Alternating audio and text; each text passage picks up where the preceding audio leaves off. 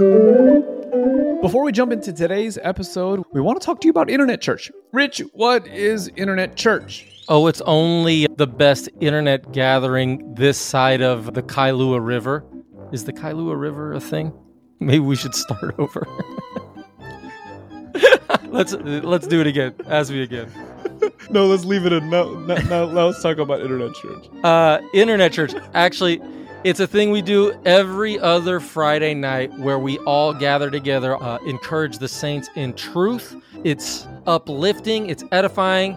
It's just a time to gather for about an hour on a Friday night or day, depending what part of the world you're in, just to be encouraged by the saints. You think you would like something like that? Is the Pope Catholic? You bet your sweet bippy the Pope is Catholic. And Justin, Internet Church is all about gospel freedom. It's good. I'm trying to think of the follow-up question. I'm like, man, this thing is lagging. All right. Absolutely love it. So if you were to No. What are we going for? Are we trying to be funny or are we trying to be serious? I don't know. It's whatever. We're trying to let people know to... I'm not as gifted as you are in this department, my friend. So join us every other Friday night, 8 o'clock Central, 6 o'clock Pacific, 9 o'clock Eastern. If you are international and want to add that to your calendar so you don't have to do all the time conversions, head on over to lovereality.org/circles and add the Internet Church Circle to your calendar.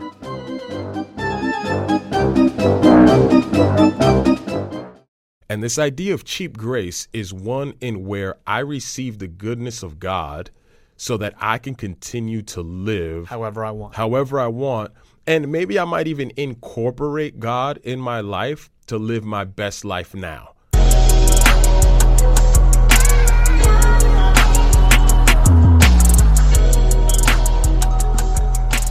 Welcome back to The Move, where we are vibing in and with the book 10 minutes at a time. I've noticed this transition from vibing with the book. You're also now saying vibing in the book. Yeah. What's the theory behind that? Because that's not something we gamed out and we're like, oh yeah, let's do that. I don't know. It just feels like feels good. It feels good. maybe light will come to us later and we'll figure out why that's the deal. It just feels good. So there's nothing wrong with feeling good. Today we're looking at Romans chapter 5, verses 1 through 5. Yeah. Question is, have you read it? Go ahead. Take some time. We'll wait for you right here. All right. All right. As always, 10 minutes going on the clock in 3, 2, 1. So, Justin, here's Yo. a question. What is the therefore? Yeah, so the text is talking about we've been justified by faith. That's what that's there for. Mm-hmm. Since we have been justified by faith.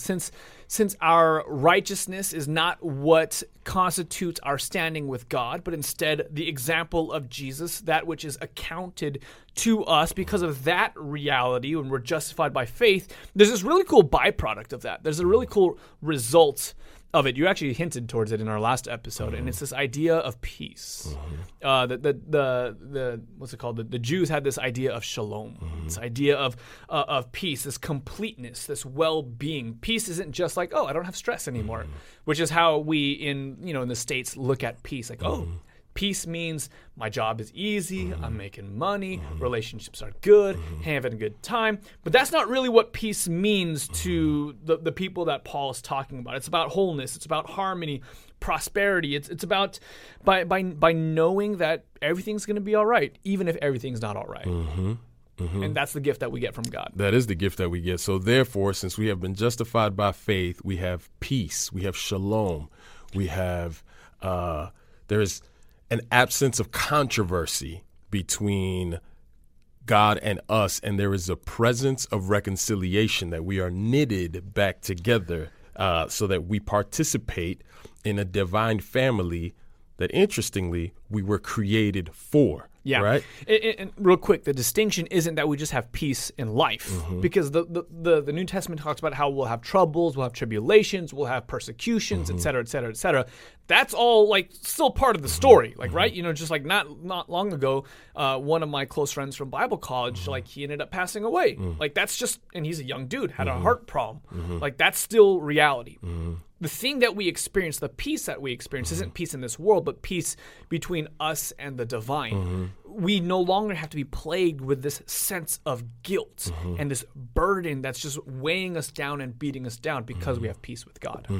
So one of the things that really strikes me about this, verse 2, that through him, this is Jesus Christ, because we got to understand again, Paul is making this argument that our standing with God is secure precisely because of what God has done in and through Jesus. And the good news is that the standing is secure for both Jew and Gentile through faith. Yes. Right? Through expecting his goodness against the expectation of what our sins deserve, which is the curse of death, condemnation. But because he received that curse in his person, that he was delivered up for our trespasses, that we can now have confidence because he's resurrected for our justification, that we have this standing before God.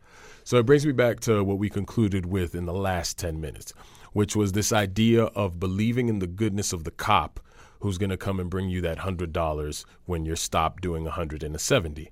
And that we finished with this idea of, well, might that be cheap grace? Yes. Right? And this idea of cheap grace is one in where I receive the goodness of God so that I can continue to live however I want. And maybe I might even incorporate God in my life to live my best life now. Yeah. Right? So I take the $100 and I invest it in a smart, financial play because, hey, thanks God. I was doing 100, but you gave me 100. And now I can live this best life. Yeah. Right? Yeah. And so cheap grace then becomes this sort of tagline that we assign to the idea that God is favorable to us and that we then can live in the same patterns before we received his favor. Meaning, I can still drive 100 in the 70. Yeah, because if I just flip the thumbs up. In fact, there's an advantage to doing it more. Yeah. Because then I get more money. Yeah. And this is this thing that, Paul, we've get gone there. through already. Should we continue sinning so grace abounds? Well, we've gone through it. Sorry. Gone through it. I've been spending so much time in the text. I assume that we've already talked through that. No. We'll get there soon. Get there. Hang on. Get there. But here's the thing, and this is what's so offensive about gospel. Yeah. Is that God does not visit us with his punishment. It's not punitive in order to correct us. It's the goodness of God that leads to repentance. God continues to visit us with his goodness. But what is his goodness? His goodness is this peace that we do not have our acts and what we deserve, our sins, counted on our ledger. That he does not look at us through that lens. He actually looks at us through this lens of being favorable to us. And in him actually being favorable towards us, he gives us something that is transformative if we believe in his goodness. And this is what Romans 1-5 really gets me jazzed up about, because what he gives us is his spirit. Yeah. And his spirit is the agreement with his goodness. And that when we receive his spirit, we now have this thing within us. It unlocks the key to all reality and all truth, which is this, that in all things that I go through, nothing can overcome this peace. So Paul moves.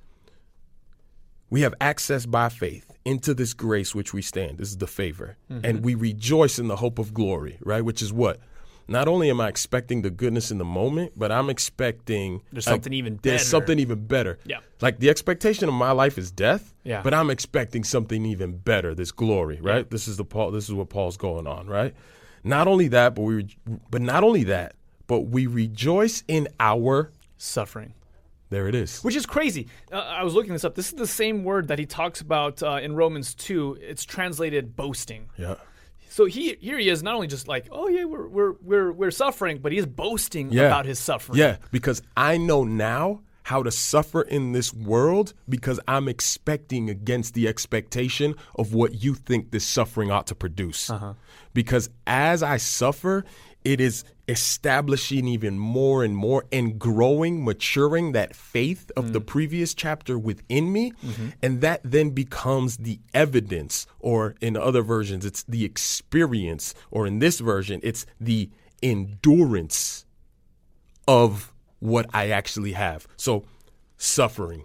And because I suffer according to the grace I've received, according to this peace. So I know how to suffer well. I know how to not live at the expense of somebody else because God never lived at the expense of me. And because I received that, I know now how to endure. And as I'm enduring, it begins to develop and grow me. And this growth, we call it character. Yeah. And now I'm growing into the fullness of the way Christ lived in this world so that my life is through him by faith. Applying this to regular life, right? Like we go through suffering, and without this assurance, without this faith, we think that things need to change in order for us to obtain peace. Yeah. Because the only way that we define reality is by what we see around us. Yeah. And because that's all that we can see, we don't have hope. We don't have peace within us. And therefore, when we suffer, we can't even rejoice. Yeah. But under this paradigm, when we have the suffering, it's a reminder of, this isn't it. This isn't it. This is just act one of the story. There's something better to come down the line. Because what frames the suffering is the suffering that Christ suffered for us. Yes. Right? Before we suffer, he suffered first, and he suffered well so that we might live. Yes. And as we suffer, we can know that at the core of all life and reality is that his love and his resurrection power in us can't be overcome. So that's why we can suffer well. So this is where I would actually make a practical appeal. Go for it. I would make a practical appeal to whoever's watching, is that the gospel actually proclaims the goodness of God over your life in such a way that he was willing to give Jesus and surrender him up to and for our trespasses so that he could give you a peace that surpasses all understanding.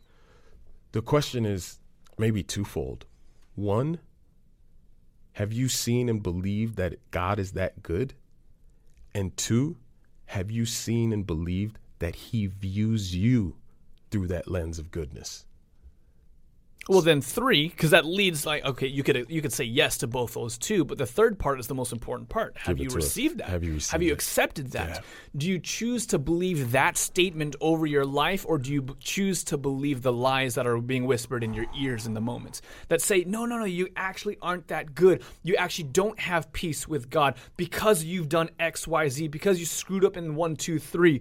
Therefore, there's no way that this could actually be true for you. This might be the text on the page, but it isn't reality to you. Yeah. So the question is what do you put your faith in? And in that moment, when you put your faith in his goodness and you thumbs up, that's when you have the gift, which is the promise right here poured out into our hearts. It's the Holy Spirit. And you have peace. Peace. Yeah. Let me leave you with one line that I get from a guy. This was good. A guy named Dan Moeller, who, Dan, if you ever see this, I hope to meet you one day. You have spoken so much truth into my life. And it's this: grace without transformation is perversion. Yes. And the transforming element is his spirit within us because we have peace with him. And that's not to be used as a club to bang you over the head where you say, grace without transformation, therefore I must work transformation in my life. No, that's not what we're saying. No. Grace without transformation is a perversion in the sense that, if you think you have grace as a license to go and speed again, that's not actually grace. That's not actually grace. Yeah. Let's leave it there. Cool, man. All right, guys, we'll see you in tomorrow's episode as we continue vibing in, with, along, and through, by, under, for, any preposition you want. Long story short, we'll see you tomorrow for our next 10 minutes.